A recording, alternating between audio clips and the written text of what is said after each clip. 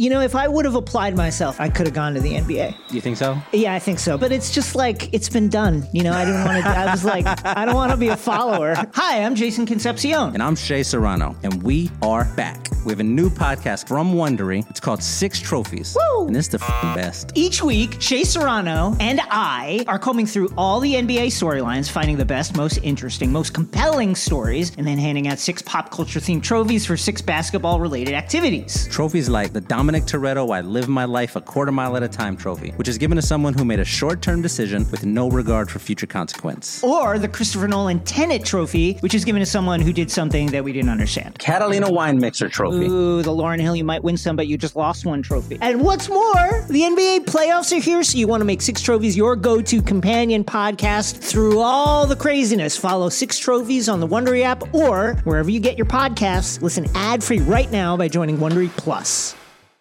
What these young bloods have to understand, that this game has always been and will always be about buckets.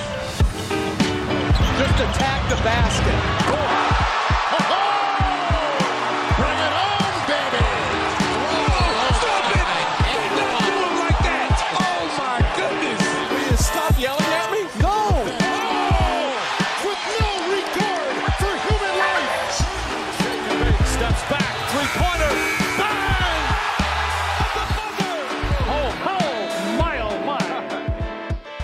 Welcome to Buckets, brought to you by BetMGM, the king of sportsbooks.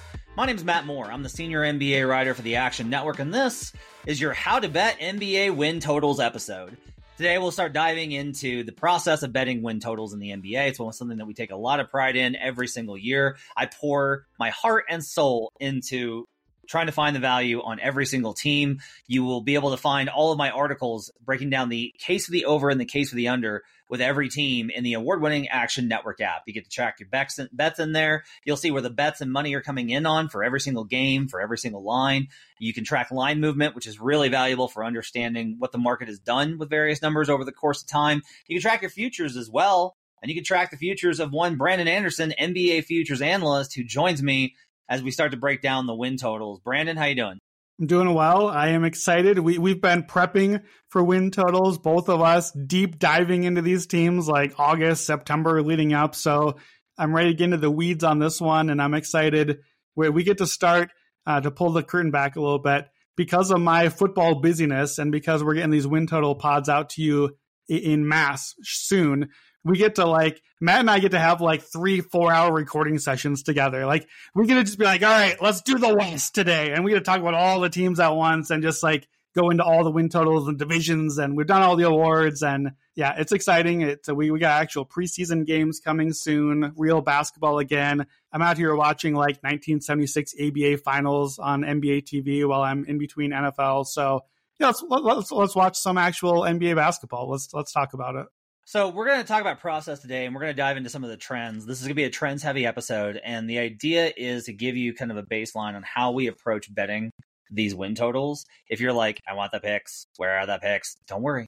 Don't worry. Next week, we will do best bets up top for every single division for win totals and division bets, and then we'll talk about the teams. So you will have all of that. Do not worry. But today, we're going to talk mostly about process, and we'll start, Brandon, I think a little bit by I want to go over last year, and I want to talk about some of what we saw last year. And I did okay. I did pretty well, quite honestly, because I was very judicious with where I used some of the trends that I used last year. Teams like the Nuggets that would have been a trend-based under for me, I bet over because I was like, this team's going to absolutely whip ass. And they did. They cleared it again. Michael Malone now, again, undefeated in going over. Very excited to have an under on him this year. That's exciting. Spoiler alert. We already talked about that one. Is Michael Malone the Andy Reid of NBA coaches? Yes. Andy Reid pretty much hits the over year after year. I kind of like that. What do you think? Yeah, that's a very good comparison, honestly. One of the things that's been historically true is that a pretty stable number is if you have a win total between 40 and 49. They were 51 and 50 in terms of over-under if you had a win total between 40 and 49. So think of this as you're pretty good. You're not great, but you're pretty good. You're expected to be fine. there are ways to find various teams that if they are in that range are very profitable as you start to split down these trends more. Yeah, those teams last season with a 40-49, they were 1-8 last year. That was weird. This is my favorite one because one of the things I found is that a key number in NBA win totals is 50. Before last season, in the last 10 years, teams with a win total of 50 or more were 19, 39, and 1 before last season. They went 4-3 last season. So this like really solid trend I found where, hey, you should probably fade the 50 pluses. Yeah, no, they won more than they lost. Now it was only 4-3, so it wasn't terrible, but it was just this weird reversal. And then additionally, win totals below 40 have to go ahead. Let me jump in before we keep going here. I just want to make sure, because to me, these numbers are a little confused. It's a lot of numbers right now. So I just want to make sure the numbers are very clear. So the teams that are winning, the teams that have a win total above 50, when we say 19, 39, and 1, that means 19 overs, 39 unders, 1 push. So the second number is telling you a lot of unders. So the teams that we're saying are the best teams, because we don't have win totals above 60 pretty much, unless the Warriors exist. So here are the win totals 50 and above. Usually we're getting, how many years of data is this? Is 10 years? 11 now. I add another year. Okay, so let's see. I'm doing the math here. We're at about 60 of these. So usually we're getting about like 5 teams a year that are win total above 50. So 2/3 of the time, we're going under on those teams. 2/3 is a very strong trend. 10, 11 years of data. Like, we're going to do the thing where, okay, Brandon, is this a thing? Is this a trend? This is a real one. Like, win total above 50, when 2/3 of them are hitting, that is a significant sample. That is a real trend. That is telling you 50 plus wins is a lot of wins. It's really hard to win that many games. Like, I think you're right. In the realm of NBA win totals, 50 is a key number. It didn't work last season. That's all right. It doesn't work every single time. Otherwise, it wouldn't be a thing anymore, because if we notice, the books would notice and they would just fix it and it wouldn't work anymore.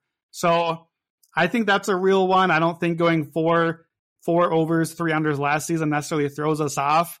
If anything, I kind of feel okay with it. Like, if that's a bad result that we just basically missed by 1, like I can handle that as a bad year. The previous one, the win totals between 40 and 49 is interesting. That one, basically your data is saying, okay, 51 overs, 50 unders. That data is basically saying, all right, we have no meaningful trend here. But last year went way under. 8 of the 9 went under. So I'm trying to think through, like, is that, did we just have a bunch of teams that we thought were pretty good, and then like all the guys got traded or injured? Is that what happened? Like, do you have those teams? Who are the 9, and who are some of the teams that went under? Like, is it like, well, Brooklyn traded away everyone, so they went under, and it felt like we had a lot of injured stars last year. Like, is that what's happening here? I'm trying to kind of speculate and figure out, why did all those presumed teams go so low? Yeah, so a lot of what happened was it's teams like the Hawks. Okay. That underperformed. Right. That they did pretty badly with those win totals is like pretty much what happened there. Is when we look at the Mavericks being another one, right? Like their entire thing kind of fell apart. The Pelicans, another one that fell apart. The Raptors being another one that fell apart. The Wolves had Karl Anthony Towns' injury. Right.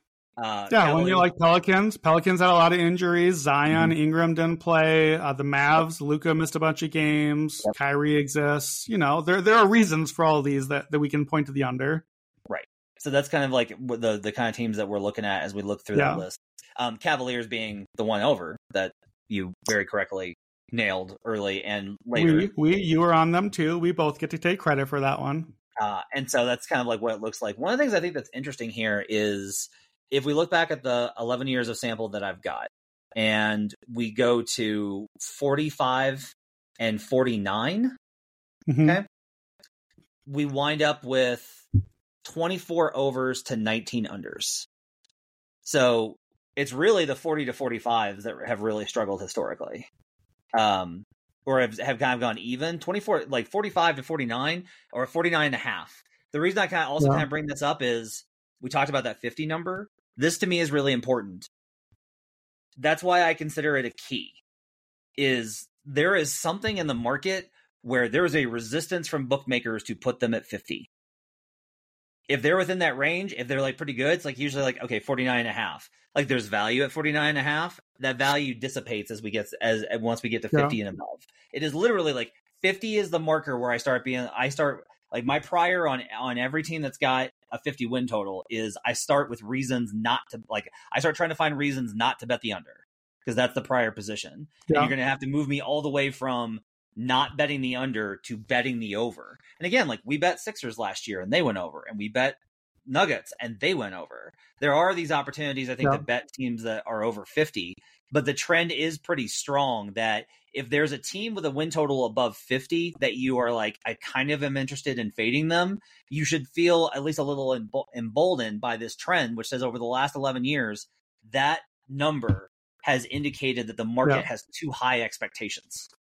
Yeah, and I think accordingly, I think that's a good takeaway. That's an important one, that like if there's a team with a win total above 50 that you're already not feeling great about, then this is an especially green light for you to go ahead and grab that under. But I think it should equally be a yellow light for you on the team you do like in that range and want to bet the over on. Like if let's just go with, okay, it's an NBA night and the Phoenix Suns are home against the Charlotte Hornets. And you're like, okay, well, the Suns have all the guys and the Hornets have noted 173rd best playoff performer, LaMelo Ball. So I know who's going to win tonight. It's the Suns by a bajillion D. And you look at the line and the Suns are, I don't know, give me the line. It's February. Phoenix is home against Charlotte. What's my line for Phoenix? 9.5. Okay. So I'll follow the sword on this one. When I started Action Network a few years ago, you got on me, I think appropriately so, for being the favorites guy. I was the guy that was like, it's just Phoenix. Phoenix, they're the better team. Take Phoenix. And I like, as a newer bettor, that is obvious. That is the obvious take, is to be like, Phoenix is just better, so I'll take them. And sometimes they cover. Again, if they didn't, then we would just know and I was bet the other side and books would lose a lot of money. And that's not how Vegas has their giant casino. That's not how this works. So the Suns can cover. They are a lot better. But I think that tells you, typically, as a more advanced bettor, you know if there's a big favorite, you should start at, okay, well, that's a lot of points. I have to assume the Hornets can keep this close. I better feel overwhelmingly good about the Phoenix side of this hypothetical game that I want to lay 10 points. That's asking a lot. We could go down 8-0 out of the gates on a couple shots, and now I had to make up 18 points on the spread. We should think the same way about a win total of 50 and above, that like, what if my star gets hurt and I start 2-8 at the start of the season? Oh man, I got to win a lot of games at a really high win pace to somehow get to 52 wins and hit my over now, right? Like it's a long season.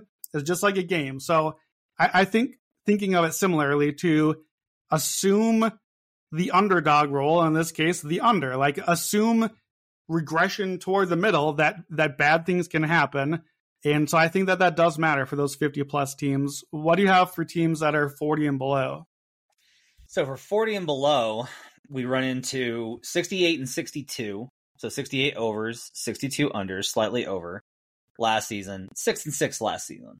So it's not that like, I don't expect it. And if you look back season by season, it's not uniform. There are trends where it's like, no, every year this trend goes either over or under. But this isn't one of those where it's a little bit more all over the place. What I think is interesting about this part of the conversation, this kind of gets into it, is if we look at the standings last year, and this was a big part of the conversation throughout the season, All-Star it was loudest about this season is just very mediocre. There weren't great teams, was kind of the idea that was, and it was true in that the Bucks had the best record in the league with 58 wins, which is usually we have a team that's got 60, especially when we look at the West. Like, look at this: 53, 51, 48, 45, 44, 44, 43. We had 9 teams above 500, which is quite a bit, to be perfectly honest with you. Yeah. And then we had OKC, who probably could have been within, like, had things gone a little bit differently, definitely would have been in that range of 40. And that's with the Mavericks underperforming to 38. And you're always going to have those squads.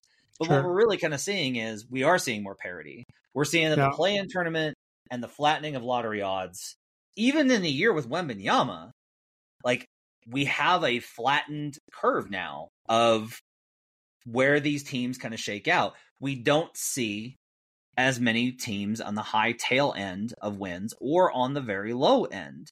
And that means that our middle class is very plump. And so I think that's one of the reasons why we're seeing kind of at the sub on some of these levels why last year was different. And so, like, that's one of my things going into this season that I'm really interested in is how much can I not rely on, but how much can I use these trends if the entire win percentage model of the NBA is different. And that's before we get into the efforts the league made over the summer to curb rest and try and improve player effort throughout the season. Yeah, well, that's what I was going to say too, is to me, my instinct of seeing, you're right, that everything is more compressed now. The West, you've got the standings up. What was the Sacramento Kings record as the 3 seed last year? Was it 48 wins? 48 and 34. Yeah, so we go back through seasons. I'm just going to guess we do not have a lot of 48 win 3 seeds in the NBA. Like that, the very low Warriors 3 seed. 53 was the 3 seed the year before. Right. So, and like what that does then, that gravity pulls down everyone else because Denver wants to be the 1 seed. They want home court during the playoffs. But if they can just walk into the 1 seed because 56 does it and Jokic can like not even try for the final month because they don't need to, great. Let's not try and rest our guys. Like, why are we going to try in meaningless April games? We don't care if we win 60. We're the 1 seed. Like, we got it. Like, I think in some ways this ties back to the 2016, the 73-9 season, the last like truly, truly great regular season that we then saw didn't end up with a championship and is now this like asterisk great season, appropriately so, because you got to win at the end to be the great, great team. And they didn't, in part because they ran out of steam and they got some injuries in the playoffs. And it was pretty clear that regular season push, at the end of the day, maybe it wasn't worth it because I still think it was. I still think that's a special thing, but it clearly made their chance of winning a championship at the end lower. And so I think, like, again, we'll get to the Warriors. Do the Warriors have another magic season in them? I don't know if they want to. I don't know if they really give a rip. Like, maybe they just want to get in as the 6th seed and get to the playoffs and be like, whatever. I'm not trying hard for a week in January so I can get one more first-round playoff game. We're the Warriors. We'll just go win a road game and try hard for that game for 5 more minutes and take off the entire month of January. Like, we're seeing teams, I think, start to make those decisions. So I do think it makes sense that even with the new rule, with the 65 minimum, like, superstars are mostly playing up there anyways. Like, it's 65 minimum for awards and the resting rules and all that. Like, I think the compression makes sense. I think that's why we're not seeing quite as much the outlier teams. We, the media, we, the fans, have made rings discourse such a huge thing more than ever that, like, why would you want to put all your eggs into a basket and, like, go crazy and get to 50 wins or 55? And, like, seeding matters some, yes, but also if everyone else is kind of treating it the same way, you don't even have to push as hard for the seeds that you want anymore. The Nuggets were perfect last year. They were a 1 seed that no one believed in. Like, yeah. Like, no, you got all the bulletin board you need, and you still get to play at home in the elevation. Like, I'll cop to it. Like, I was shook by their performance in March, when every year I'm like, March basketball is useless and stupid. Don't pay attention to it. And then last year I was like, oh no, they play really bad defense. And when I should have been like, bet the Nuggets, we're getting such good value. Like, I will never forgive myself for that mistake. Buckets is presented by BetMGM.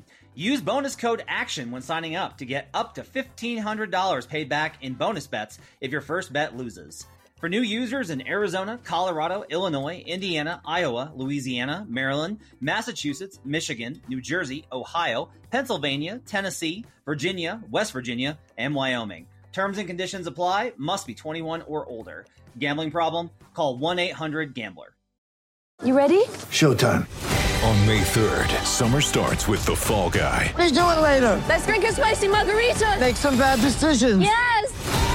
audiences are falling in love with the most entertaining film of the year. Fall Guy. Fall Guy? Fall Guy. That's what the poster said. See Ryan Gosling and Emily Blunt in the movie critics say exists to make you happy. Trying to make it out? Nope. Because I don't either. It's not what I'm into right now. What are you into? Talking. Yeah. The Fall Guy. Only in theaters May 3rd. Rated PG-13.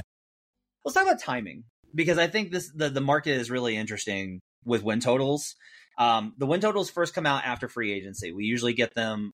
We got them 1 year actually before free agency. A book was so excited to try and develop a market that never happened again because they got killed on them. We get them in essentially once free agency starts to wind down in mid-July, and you will immediately see, as it is with any market, sharp bettors, big money bettors will come in and hit various numbers that if there's a limit that they're allowed to do so on. And the market, and this is one of the huge advantages I think that the books have, and this is across sports, right? When you put these numbers out earlier, you have so much time to analyze and get more information on what bettors are doing and to adjust your numbers based off of it. And we saw this with the Kings last year. We've seen it with a number of other teams that came in and adjusted with other teams that got moved up and down and all over the place. The Bulls, here's a good one. The Bulls opened at 41.5 last year, and then it moved all the way down to, I believe, 38.5 was the closing line, and they won 40. You could have middled the Chicago Bulls, which is so appropriate, right? There's all this but there is this kind of thing where these numbers have gotten hit. What I would say, though, is if we tell you that a number has moved by 2 wins, in my opinion, it is very rare that we find something that has moved 2 wins and no longer has value. Like, if the market is indicating, you can, in general, I think that the market indications on where the moves of these teams are sound. This isn't like point spreads, where a point is a big deal, like it is in NFL, or a half point's a very big deal. In the NBA, I honestly kind of think that like 1.5 to 2 is probably a little bit more of where you have to get to on average. This isn't like that, in that there's so much variance in win totals. When you go over, you tend to go way over. Like, there's a lot of research that kind of suggests this. And I'm going to return to prove that. Let's talk about the teams with a win total north of 50. Okay. Yeah. The average number of wins for all teams with a win total of 50 in the last 10 years is 52. If you went under, you average about 48.7. If you went over, you averaged 58.5 of actual wins. That's like, think about that. So like, yeah, that's a 10 win swing there. And you have basically on average these like pretty significant, like 1 to 2 games under could probably feel pretty good in by the end of March about your under bet hitting. And then like your over bet, you probably nailed by like early March. And so the average differential in overs is 3.5 wins if they go over, and 6.7 unders. And this is for a win total of 50. So my point here is, when we see movement on these win totals, I don't think that if you're looking at betting it, you shouldn't be like, oh, I missed the best of the number.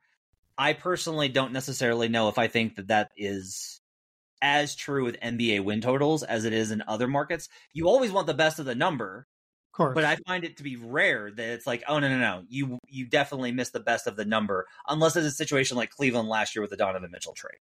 Yeah, well, that's a different situation because we've changed the makeup of the team. So I don't know that that's really a fair comparison. But yeah, I think missing the best of the number, you're right, is totally different than an NBA night in our hypothetical Suns Hornets game that like got steamed down to -7 now, so -9.5. And okay, do I still want the bet? Like, okay, that 3-pointer might actually matter now. Like, we may not want the bet anymore. It's a different situation where it is, at the very least, because the NBA has so many games, we got 82 games to work with. A win or two out of 82 is not the same as like the Philadelphia Eagles or the Baltimore Ravens, two teams I wrote about in March and said I like the over, and then money came in on the overs on both those teams all summer, and the Ravens went from 8.5 to 10.5 on a 17-game schedule.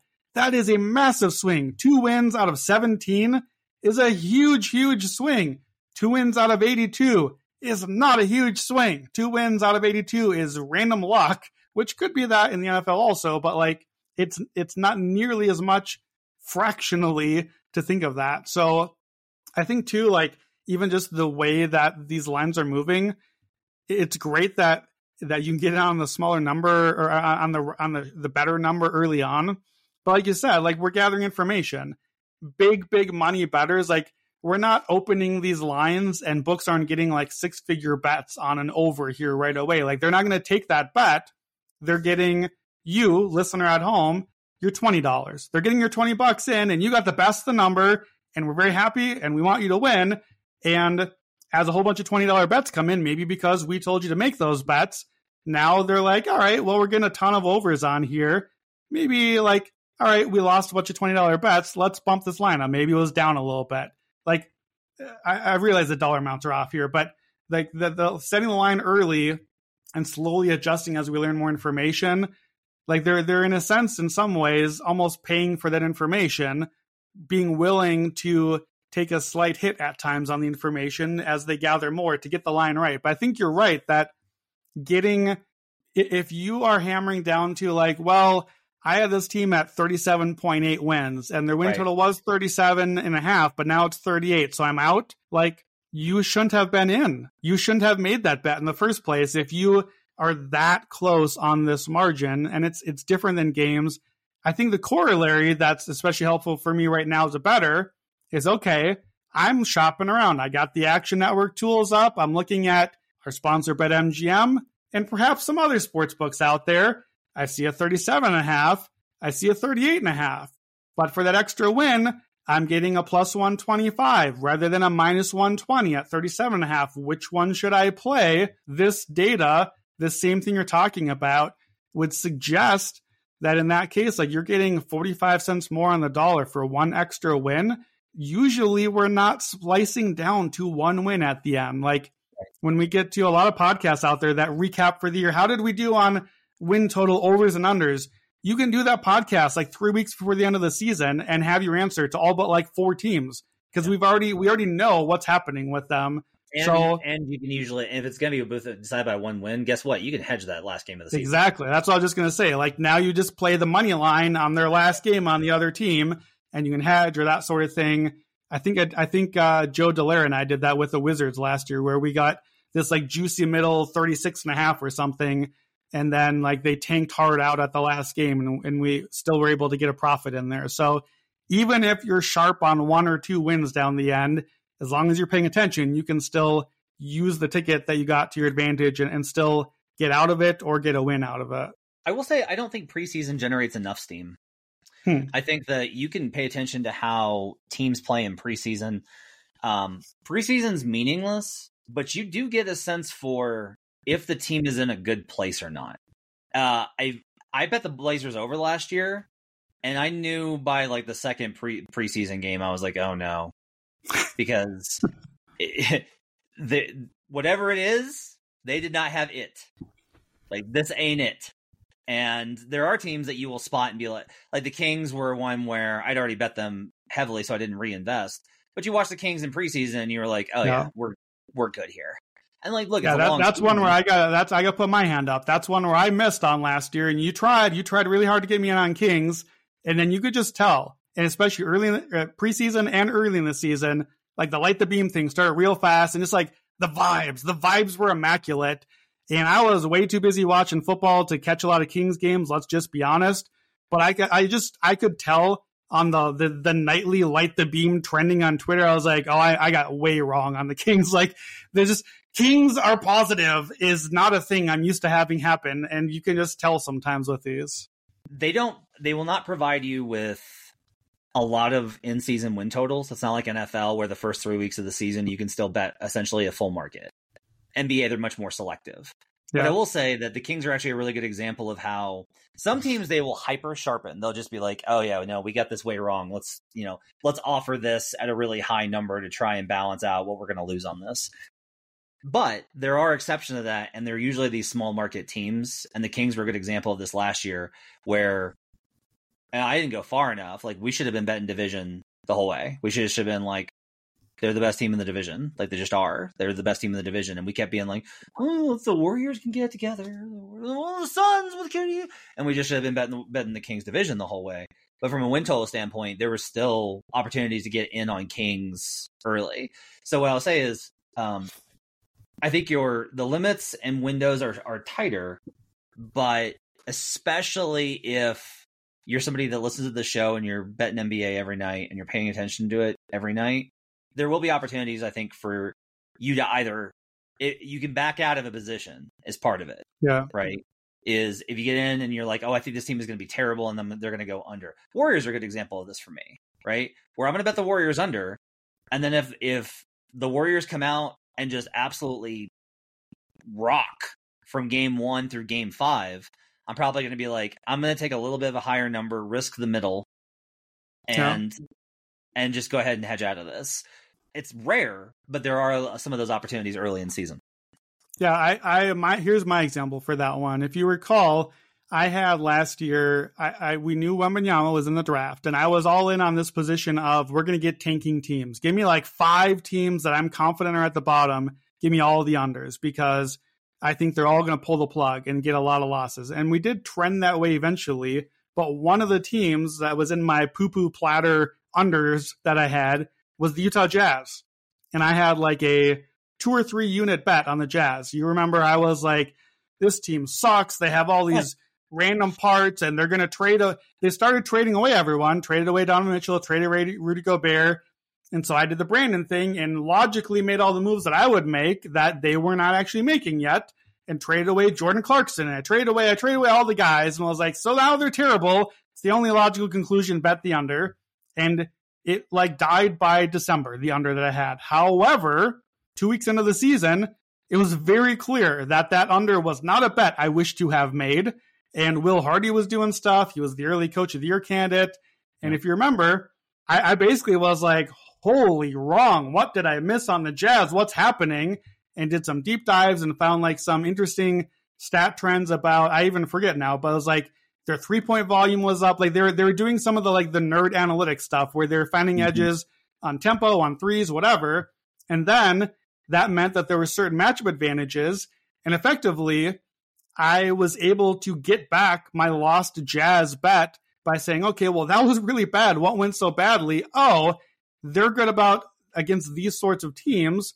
So then I lost the win total. In my futures on the app, I'm down 3 units because of the Jazz, but I won a bunch of spreads and money lines in October and November because it was like, oh, hey, I was wrong on the Jazz, but the books haven't quite caught up yet. They were a little down on the Jazz too. They're pretty good right now. What's the thing they're doing to make themselves good? How can I get back the money I lost already on the impending win-loss total? So again, if you follow night to night, futures, win totals, whatever they are, don't have to be set it and forget it. Like you can set it and then be like, well, that was wrong. And sometimes you just lost the money. Sometimes you can't and shouldn't chase. But win totals, you can. There are lots of ways around it, whether it's night to night or season long. Maybe it's a division bet if there's a team that you were in on. Like there are a lot of ways to be creative with it. So I think as long as you're paying attention, and look, if it's September and you're listening to a theory podcast on how to bet win totals, I'm going to guess you're paying attention. As long as you're paying attention night to night, you've got a lot of ways around this. It should be. Give me the 30-second. I'm gonna challenge you. Give me the 30-second version of your process for determining your projection for a win total. So I think I would call it top down. Is that I look at the highest level and say, okay, what are all the teams? Where are all the rosters? Who moved where? Where are all the pieces going? Then I'm at each team. What's the trajectory of each team? How do I feel? What are they trying to do? And kind of make some initial projections. And I just start to like zoom in one step further. Okay, here's this team. They lost these 4 guys. They added these 5 guys. what's that mean for their offense? What does it mean for their defense? What's that look like for their offense and defensive ratings? Zoom back out. Okay, what's the whole league look like? And I'm kind of zooming in, zooming out, trying to add granularity as I do more analysis, trying to zoom in on win totals, win ranges, and then kind of zooming out to say, okay, what does that look like from the league as a whole? Do all the numbers add up? Like, am I adding up to 1,230 wins, which I think is the number of 82 games and everything. So yeah, it's a start high level, zoom in, zoom out, and kind of just keep getting closer and closer to the numbers and end up with the ranges. 30 seconds, maybe like a minute. How did I do? Not bad. That was pretty good. We've talked about this. You should be able to generate, even if you're doing ranges, you still should be able to generate a power rating, something close to that from those numbers. So, I'm excited. Yeah, so that's new. That didn't fit in my 30 seconds, but that you helped me with that actually to kind of like get a formula. And so this year, for the first time, I have like a number now based on, okay, and I don't know, I'd never got here before, but like I effectively have an offensive rating and a defensive rating for each team. I can have ranges because I'm all about range of outcomes, but I kind of can say, okay, what's the median or what's the average on that? So here's where I'm putting you at to start the season. Well, okay, if you can just figure out the difference, and that's your net rating effectively. And if you have a net rating or a projected net rating, you can do some math and turn that into a win total as well. Or vice versa, if you have a win total, you can do the same math backwards and turn that into a net rating. So that's been helpful. And I think that's an extra tool that I'll have to then carry into the season and say, okay, Phoenix, Charlotte, I don't know why this is the game that I decided we're doing, but what's my win? What's my net for each team? What's the home court? Like if you are not a person that has this crazy model Excel spreadsheet with all the numbers, you can have a few simple numbers just as a starting point. And I think this is a way to get some starting points. Mine is, this is the first year that I have projected actual wins. And I'm not just basically being like, yeah, I think they're going to win like 54 and then like trying to basically move up and down. I have a power rating based off of last year. Essentially, it's half court and transition numbers versus average teams. So how much better do you score versus an average team in half court and transition? And then the key for me is really how often do you play in those sets? Because if you're somebody who's really good in half court, but you don't ever get there because you're trying to run the ball for whatever reason, you're not going to be as good. And if you're a really good transition team, but you don't run, it doesn't matter as much. It just doesn't help you as much. Spoiler alert, that's why I'm low on the Nuggets. So out of all that, I get a number that's essentially a point differential. And that's my power rating. And then I'm able to take the power rating and extrapolate it to number of wins. And so I have projections for these teams, and I'm not going to be using those projections as like, I'm betting 30 teams, and if the number is below it, I'm going to bet that. No. The other thing is that, like you, I take that. It's funny because you go top down, I go bottom up. I've got the number from last season, and then I've done things like, okay, Dallas added Grant Williams and Seth Curry, and presumably will try and win games this season. And so what's their upgrade? I have them a half point better than last season, which is really annoying because they were really good last season by my metrics. Like they should have won a lot more games. And Pythagorean backs that up. Like that's one of the things that you have to kind of do is you can't just be like, oh, wow, well, this says that this team is good and they didn't win games. Well, that's the problem with the regular season, right? So I have these essentially adjusted power ratings that I'll start. Yeah. And then as the season starts, I'll start moving them down. And then about a month in, I'll have enough sample size to actually use new data. And then we'll have a different ranking. The manual adjustments on the power ratings are important, and they're important from a win total perspective. Again, my number has the Nuggets at 48 wins, which Nuggets fans think I'm insane for saying. They're like, there's no way this team wins less than 50 games. I think they will. And that number tracks for me. But there are cases where I'm like, man, I don't know. Like right now I've got the Mavericks as the number 2 team in the Western Conference. I can't justify moving their power rating down because I'm like, they did get better. Like their roster is better. I don't like their 5-man lineups, but the number says what it is and they got better. I can't move them down after they improve the roster. So now I'm kind of stuck with the Mavericks, but I'm not betting the over on Dallas. In part because I'm just like, I don't trust the number. I think sometimes you have to have that skepticism towards what your number comes up with. if you're doing a bottom up like I am. If you're doing top down, I think from you, you're already starting with your priors and working to create a number. So I think it's a little bit different. Yeah, I think that that's true somewhat, but I think that just to clarify, like I focus a lot on, and I think this is helpful because we're gonna be kind of, hopefully this is information for you as a listener that's useful in that you're probably going to listen to all of our win total discussions through the 30 teams, and we're going to be talking through like, well, how did I get here on this number? Why am I under on this team? So for me, I'm looking a lot at, okay, like pull up last year's Basketball Reference page and what do the minutes look like for this team? And let me do some surgery. I've removed player number 1, 4, 7, and 10 out of the minutes. They're not on the team anymore. I just took the most minutes on the team and I got rid of them, and I got rid of the fourth most minutes. That's going to drastically change the makeup of this team. Now, who were those players? Was that Kevin Durant? Because that's not great. You lost a lot of Kevin Durant minutes. That's not going to go well for your team. And now I know, okay, well, that's probably like a positive defender, and it's a clearly very good offensive player.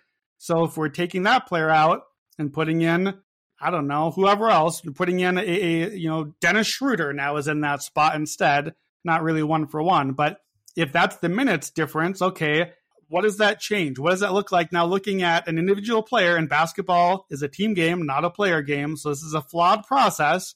So the best we can do is, okay, we subtracted out these 3, 4, 5 players' minutes, or in the Suns' case, 17 players. We got rid of everybody.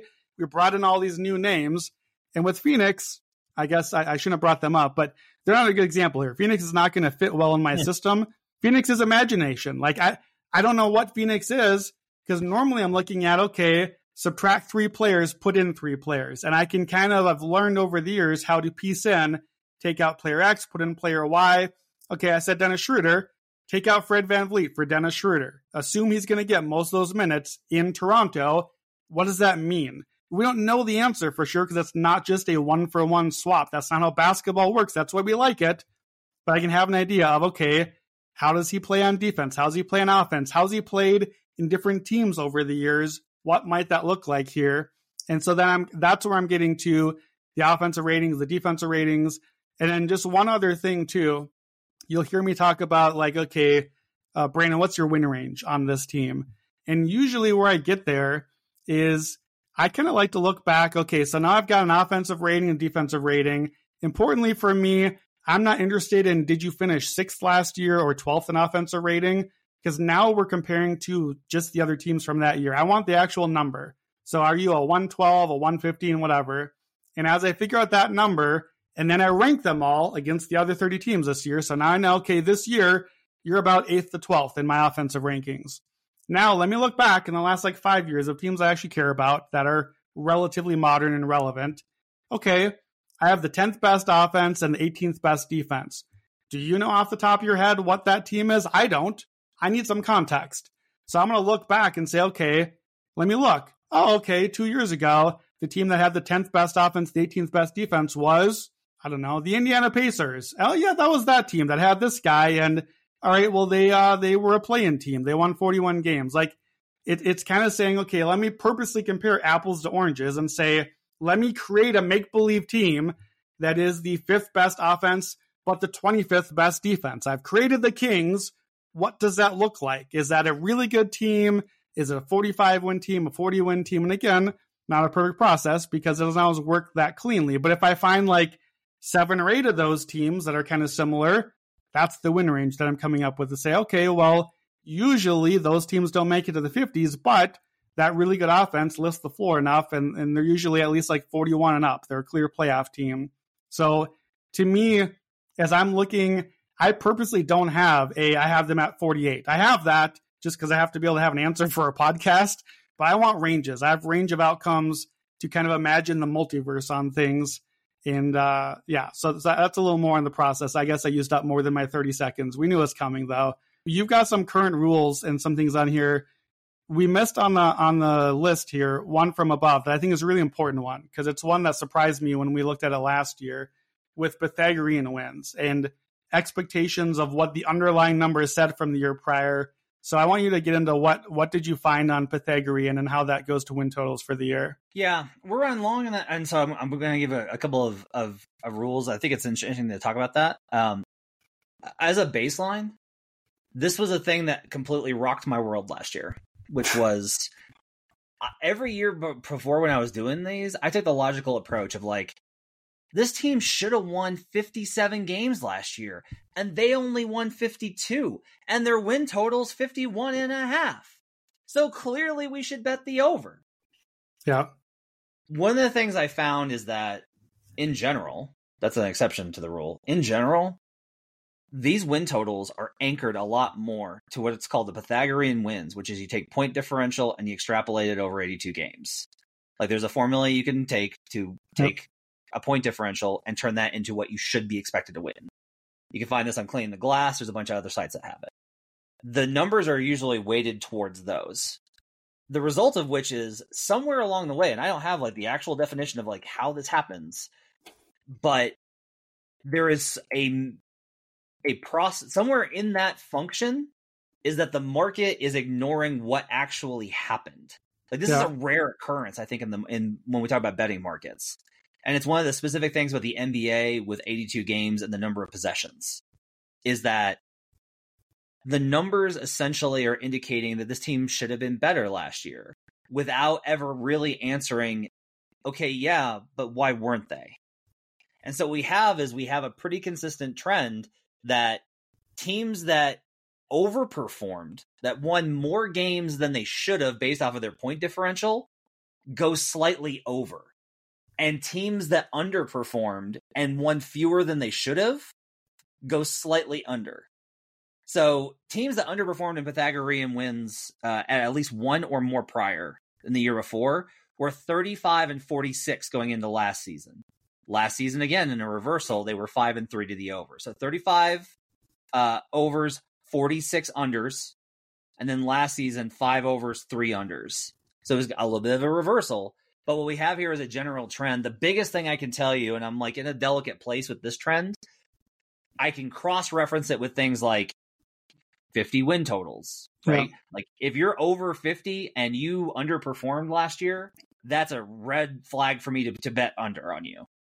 The biggest thing, though, I can tell you is do not take these metrics that indicate a team should have been better and expect them to regress there.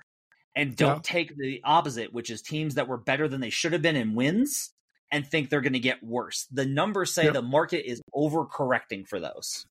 Yeah, I think that's the main takeaway for me is I feel like, again, if I think back to 5 or 10 years ago, Brandon, I think smart, not as smart as he thought he was, Brandon might have been like, I know how to beat win totals. I have a better number than how much they won last year. Here's a magic Pythagorean number that tells me how much they should have won. I'm just going to go off of that. Like, I feel like that's what we think we're doing as bettors is we've outsmarted the market on this one. And I think this is telling us, no, you haven't. The market started there. So even too, as I talked about my process, nowhere in my process do I talk about, so here's how much they won last year and here's how I'm adjusting up or down. I do not use last year's win total anywhere in the rankings. Like, I don't care. I'm like agnostic of how much did you actually win. I care about the underlying stuff. How'd you get to the wins, the offense, the defense, the pacing, all that stuff. But it seems to me like that's what the book is trying to do here also, that they're almost like agnostic to the actual win total and maybe starting more with the Pythagorean and some of the underlying stuff. So we can't beat them that way necessarily. The last thing I want to talk about is market, and not the betting market, but actual city market. I've talked to bookmakers and they have told me this point blank, that because smaller markets have less amount of fans, those win totals get suppressed. Teams like Memphis, teams like Indiana, teams like Milwaukee, teams like Oklahoma City, small market, Midwestern, flyover state teams are always going to get a truncation on their win totals. I would tell you that in years past, we probably could have absolutely slaughtered with Lakers unders and fading public teams. Yeah. There is enough awareness and media coverage now that I think that edge is gone. I don't think that, I don't even necessarily think that if you lean under the Lakers, you should even be like, plus I get the Lakers effect. I don't think you should do that. I think that has been priced into the market effectively. But the opposite, the teams that are not well covered, the teams that do not get enough attention, Indiana is going to be like the sharp play of all sharp plays. You're going to hear Indiana on our pods. You're going to hear Indiana on The Ringer. You're going to hear Indiana on VSiN. You're going to hear Indiana on all of these different podcasts and all of these different content engines, that whatever betting stuff that you pay attention to. And you're even going to hear about it in like the hardcore nerd NBA stuff. They're going to, whether it's a win total or not, Indiana is going to be that team. But the market's still going to be truncated because no one's betting Indiana. So I will tell you that you should definitely be on the lookout for these small market teams that, because they do not get the volume, always have a truncation on their win total based off of those. And sometimes that's in like Denver's been a good example of this, honestly, I think, is that Denver's doesn't attract a lot of bets, but the analytics love them. And so their win total was like properly balanced, and Malone still found a way to go over. But there's a lot of these teams, I think, that you're going to be able to find edges there. There you go. Small market teams. Congratulations. We're even now. You don't get to be on TV, and you don't get the superstars to come to your team, and you don't get any other good stuff, but you do get to bet overs on win total. So we're even. We're all happy now.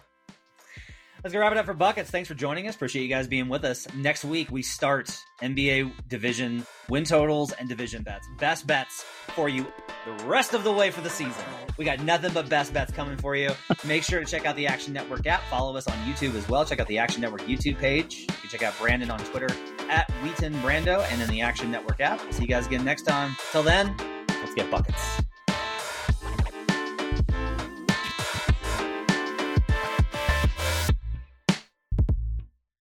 Action Network reminds you, please gamble responsibly. If you or someone you care about has a gambling problem, help is available 24/7 at 1-800-GAMBLER.